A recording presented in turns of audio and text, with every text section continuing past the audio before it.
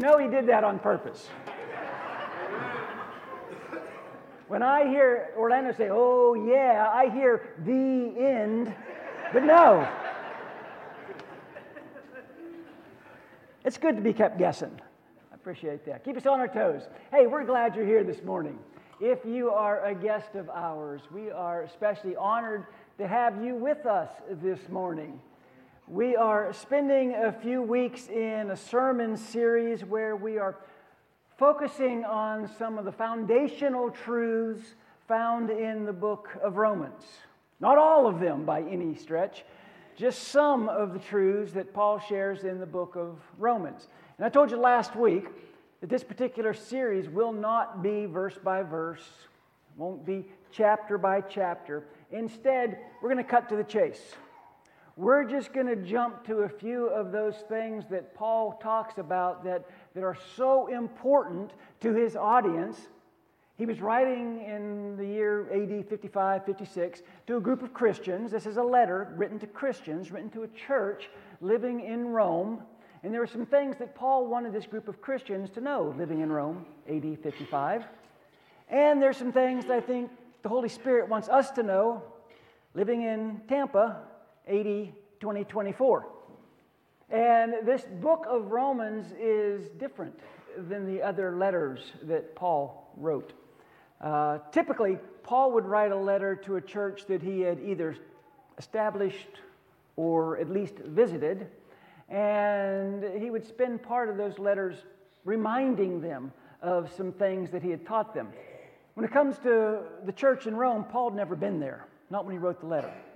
He very much wanted to go to Rome, and just a few years later, he would go to Rome as a prisoner. But at the writing of this letter, Paul has yet to have visited Rome. So he doesn't know these people personally, and they don't know him either, except by reputation. Last week, we cut to the chase, the very end of the book of Romans, where Paul talks about the importance of love. This morning, we're going to cut to the chase at the very beginning of the book of Romans. Again, Paul doesn't know these people. They don't know him. So Paul is going to introduce himself first. Before Paul starts introducing things about Jesus, Paul is going to introduce himself to this group of Christians. And one of the things that Paul is going to say about himself happens to be the chase that we're cutting to this morning. It's the anchor text for us this morning, and I appreciate Orlando leading that song because it leads perfectly into this verse, Romans chapter 1, verse 16. Paul says, here's what you need to know about me. I'm not ashamed of the gospel. You need to know this about me, Paul says. I'm not ashamed of the gospel because it's the power of God for the salvation of everyone who believes, first for the Jew, then for the Gentile. For in this gospel, a righteousness from God is revealed, a righteousness that is by faith from first to last, just as it is written, and he quotes the prophet Habakkuk, the righteous will live by faith. Paul claims, I am not ashamed of the gospel.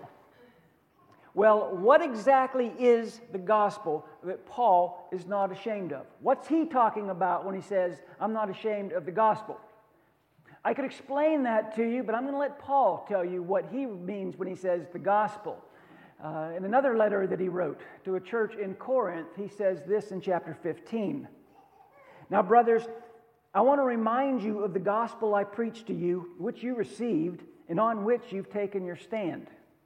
By this gospel you are saved if you hold firmly to the word I preached to you. Otherwise you believed in vain. For what I received I passed on to you as of first importance, and here it comes. Here comes what Paul considers to be the gospel. I passed on to you as of first importance that Christ died for our sins, according to the Scriptures, that he was buried, that he was raised on the third day, according to the Scriptures. As far as Paul is concerned, the gospel is the salvation-releasing story of Jesus. That's what Paul considered the gospel to be, the story of Jesus, his death, his burial, his resurrection, that story that leads to salvation. And Paul says, I'm not ashamed of that. I'm not ashamed of the gospel. And I want you to think about the last time that you were ashamed. Or maybe a better question is, when's the last time that you were embarrassed? Because we all get embarrassed, right? I was a little bit embarrassed like 3 minutes ago when I started to come up here. But everybody gets embarrassed, right? My family will tell you that I don't embarrass easily. I get embarrassed. I've been very embarrassed a few times, but I really don't embarrass very easily. I think the main reason is I lack such self-awareness.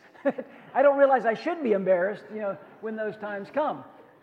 However, I am married to someone who gets embarrassed very easily. Martha, my wife, does not like any attention drawn to her. She graduated from a very large high school in Birmingham, Alabama. She was voted most bashful of her entire senior class. And I only tell you that today because she's not here. Because if I told you that and she was here, you all would be looking right here where she was sitting, and she would be quietly smiling. But when we got in the car to go home, she would not be smiling. And she would not be quiet. So don't tell her I said that this morning, okay? Of course she's watching, I'm sure. The good news is she is really good at forgiving me. But my point is, we all get embarrassed, right? And when we get embarrassed, we don't want attention drawn to ourselves. We would like to sort of shrink back and disappear. We'd like to hide a little bit. When you're walking down a sidewalk and you trip, you fall down, what's the first thing you do when you get up? You look around to see if anybody saw you trip, right? And if nobody saw you, then okay, no big deal. But if a bunch of people see you, then that's a different story. In fact, if you want to know if you're, I heard this, and it's so true because I've experienced it. If you want to know if you're young or old, fall down in public. If people laugh, you're young. If they panic, you're old. But when we get embarrassed, our inclination is to shrink back, to blend in. But Paul understands these Christians who are living in Rome, they're not going to be able to shrink back. And they are not going to be able to hide. They're not going to be able to blend in. They were going to stand out. And the reason why they were going to stand out, a lot of it has to do with the city and the time of Rome itself. It is impossible for me to overstate just the depravity of the city of Rome in the first century. We're aware of sort of the moral decline that we see here in America. Listen, we are a long way from the city of Rome. In the first century, that was such a hedonistic environment. People were living for their own pleasure. And I could share with you some of the things that were commonplace in the city of Rome in the first century, but I'm not going to do any of that because it would be incredibly inappropriate in a setting like this. Just trust me when I say it was bad. It was really bad. And in that cesspool of lifestyle, here come these Jesus followers. And they're trying to live like Jesus. And they're trying to treat people like Jesus treated people. And they're trying to talk and to look like Jesus. And of course, immediately they're sort of, singled out as being narrow-minded, killjoys, judgmental, intolerant. I mean, they only worshiped one God, for crying out loud. Everybody knows there's, hundreds of gods. And add to that, these were first-generation Christians. This Christian lifestyle, this wasn't something that was passed down to them from the grandparents or even their parents. They didn't have anyone sharing their faith with other people and with them as they were growing up. They didn't have other people that, who were aligned and allegiant to Jesus. Their family, their friends, their acquaintances. They had to look at these Christians and think, what's going on? What's wrong with you guys? Why are you living this way? Why aren't you living this way? And you can see there would be sort of a temptation to shrink back, to blend in, to feel a little bit embarrassed. And some of you understand that better than others, because some of you are living that right now. Some of you have coworkers and friends, and maybe even family, that looks at your lifestyle and looks at your choices, looks at your priorities, and they say, I don't get it. I don't get why you live your life that way. I don't get why you spend your money that way. I don't get why you're doing this. It goes against, everything else that, everyone else is doing. Paul gets that. Paul gets it probably better than anyone. He knows what it's like to go against the grain. He preaches the gospel in Philippi, and he's thrown in prison. He preaches the gospel in Thessalonica. He's run out of town. He preaches the gospel in Athens, and he is ridiculed and he's belittled. 5 times he's beaten with whips. 3 times he's beaten with rods. He preaches the gospel in Lystra, and they drag him out to the edge of town and stone him, assume that he's dead. And even after all that, Paul says, I'm not ashamed of the gospel. I'm not ashamed to be talking about the death, the burial, the resurrection of Jesus Christ. I'm not ashamed to be sharing that message. And in Romans chapter 1, he is going to tell us why he is not ashamed of the gospel. And I think he's going to give us a blueprint on how we can have that same bold faith. And he actually gives us the first reason why he's not ashamed of the gospel before he even dips his pen into the inkwell a second time. The very beginning of this letter. Look how Paul introduces himself to the church there in Rome. Chapter 1, verse 1. Paul, a servant of Christ Jesus, called to be an apostle and set apart for the gospel of God. Paul introduces himself as a servant of Christ Jesus. Again, he doesn't know these people. They don't know him except by reputation. So right out of the gate, he says, I am a servant of Christ Jesus. Now, the word there in the Greek that is translated in the NIV as servant is the Greek word doulos. There's actually 6 different Greek words that Paul could have used that translates servant, and doulos isn't one of them. In fact, if you're reading from an older translation, it won't say servant, it will say bond servant.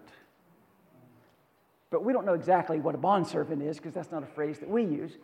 If you're reading from a newer translation, the word translated doulos there is the word slave. And that is a much more accurate translation of the word doulos. Take a look at how the New Living Translation words Romans chapter 1, verse 1. This letter is from Paul, Jesus Christ's slave, chosen by God to be an apostle and sent out to preach his good news. Paul introduces himself right off the bat. I am a slave of Jesus Christ. Now, in our country, we have a very ugly history when it comes to slavery, but that's not what Paul is talking about. Paul is saying, I have chosen to become a slave to Christ Jesus. And you read that and you think, is that really how you want to introduce yourself to a group of people you don't know, Paul? It's almost as if Paul could use some lessons in resume writing, right? I'm not sure I'd lead with that. But Paul is a smart guy, and he's very intentional with his words. The Holy Spirit's involved as well. And Paul says, this is what I'm leading with. This is what I want you to know about me. I am a slave to Christ Jesus. And Paul knew the difference between a servant and a slave. A servant is someone who works for someone else. A slave is someone who's owned by someone else. Later on in this same letter, Romans chapter 6, Paul is going to say we're all slaves to something. We all are. Either we're slaves to sin, which leads to death, or we're slaves to righteousness. Paul begins his letter by saying, I'm a slave to Jesus. And the people that he's writing to, his church in Rome, they understood the slave-master relationship. It is estimated that a third of the population in Rome during the first century were slaves, which means there were as many as 300,000 slaves living in Rome when Paul wrote this letter. About 1 million people in Rome in the first century. It's possible that as many as 300,000 of them were slaves. There would have been slaves within the church that Paul was writing to. And Paul says, I'm a slave to Jesus Christ. You know, no one asks a slave, who do you work for? They ask a slave, who owns you? Paul says, Jesus is my owner. He is my master. He is my Lord. And Paul understood slaves don't negotiate. Slaves don't say, I don't do weekends and I don't do windows. Slaves do what the master wants them to do. And Paul says, I've been sent out to preach the gospel. I've been sent to preach the good news. In other writings, Paul would talk about the fact that he has died to himself. Here's the thing about dead people. They don't embarrass easily, do they? Someone who's dead, it's pretty hard to make that person feel ashamed. Paul understood people aren't accepting or rejecting me. They're accepting or rejecting my master. They're accepting or rejecting Jesus. I'm just a messenger. I'm just sharing good news. Now, you might not like the Amazon thing that you get next week when you open the package, but don't blame the delivery guy. He's just a delivery. He's just bringing it to your doorstep. Paul says, I'm just sharing the good news. Whether you accept it or reject it, that's not on me. It's not my message. It's the message of Jesus Christ. And Paul says, and I'm not ashamed of that. I'm not ashamed of the gospel.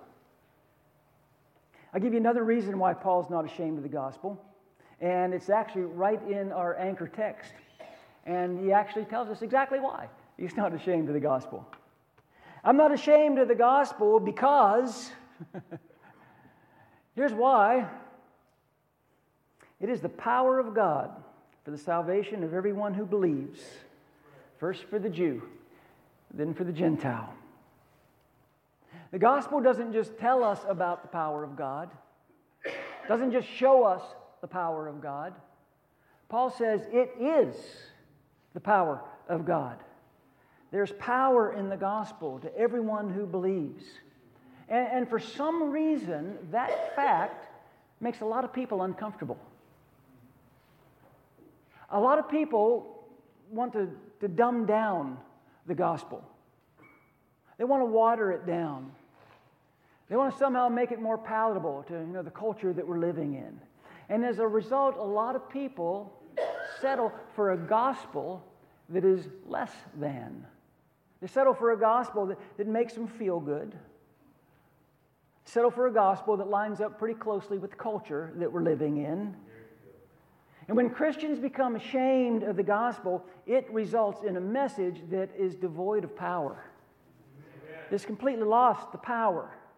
When people are afraid of speaking up, when people are afraid of standing out, afraid of living a life of righteousness, there's no power in that. And I get it, okay? I understand. We don't want to be embarrassed.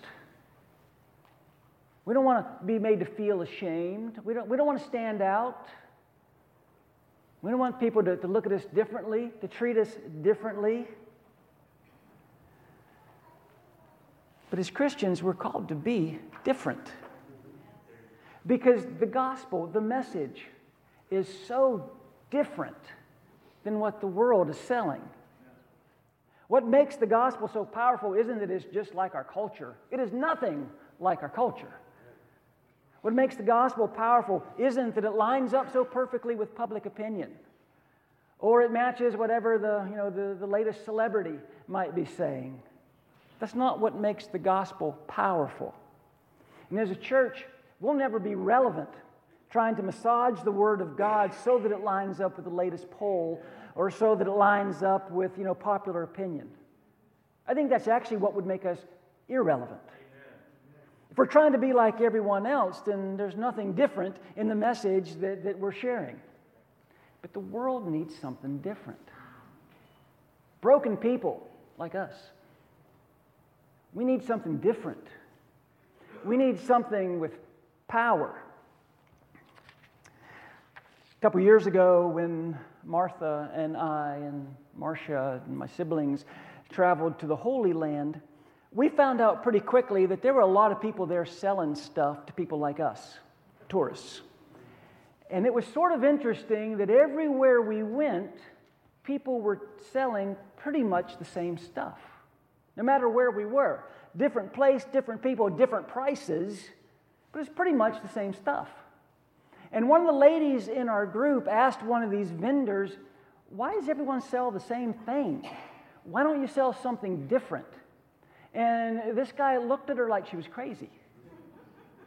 And I don't remember word for word his response, but it was basically along the line of, "Why would I sell something different when this is what everyone's buying?" You know, look down the line here. This is what everyone's buying. So this is what I'm going to sell. Which, of course, made him irrelevant, right? Now, I know that analogy breaks down pretty quickly. But my point is, as a church, we're not ashamed of the message that we're sharing. And we're not ashamed that it might be different than what everyone else is selling.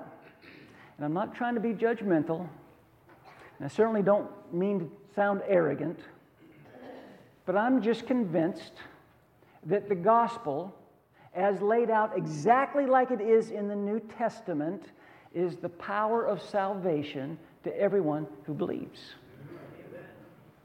It is what it is. It says what it says. It does what it promises to do. A Christian writer by the name of D.A. Carson writes about churches who, in an effort to be relevant, have watered down the gospel. He calls it domesticating the gospel. We have domesticated the gospel when we talk about God, but we don't talk about Jesus. And we have domesticated the gospel when we talk about salvation, but we don't talk about sin.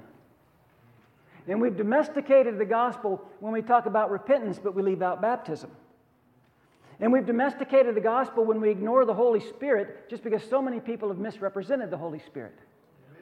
And we've domesticated the gospel when we turn the message of self-surrender into this message of self-help. And we've domesticated the gospel when we're more concerned about offending someone than we are about sharing with them the life-saving message of Jesus. When we start thinking that the mission of the church is just somehow to make me happy. So I expect to hear what I want to hear, and I expect to sing what I want to sing, and I want to sit by people who are just like me. And we've domesticated the gospel when we turn it into a moral code. Just a list of do's and don'ts. But Paul says, I'm not ashamed of the gospel. Because it is the power of salvation for everyone who believes. For the Jew first, then for the Gentile, which is an issue of chronology, not priority. But Paul says the power of the gospel is for everyone. It's for everyone who believes. So we're not ashamed of the gospel. And when we find ourselves feeling ashamed of the gospel, then we are sharing a message that is lost its power. I think one reason why Paul was so unashamed was because he'd experienced that power. You look at the difference between Saul of Tarsus, murderer of Christians, and the Apostle Paul, who wrote so much of the New Testament. It's night and day. Paul knew exactly what the message of Jesus, Paul knew exactly what the blood of Jesus not just represented, but what it did in his life. How radically it's changed his life. And he said, I'm not going to apologize for that. We don't apologize for the gospel. We stand on the gospel. We stand on the Word of God. We don't apologize for it. And the reason why is it's good news, right? That's the definition of the gospel. The good news. And the moment that the gospel stops being good news and starts sounding like a raw deal is the moment that we're not sharing the gospel anymore. We are a privileged people. God has been so good to us. God has been so generous with us. So we need to agree with Paul. And this morning, if you're willing, we're going to agree with Paul. I'm going to stand up. If you're willing, we're going to say this together. If you don't mean it, don't say it. We're not taking names. But we're going to say Romans 1:16 as a church together. Here we go.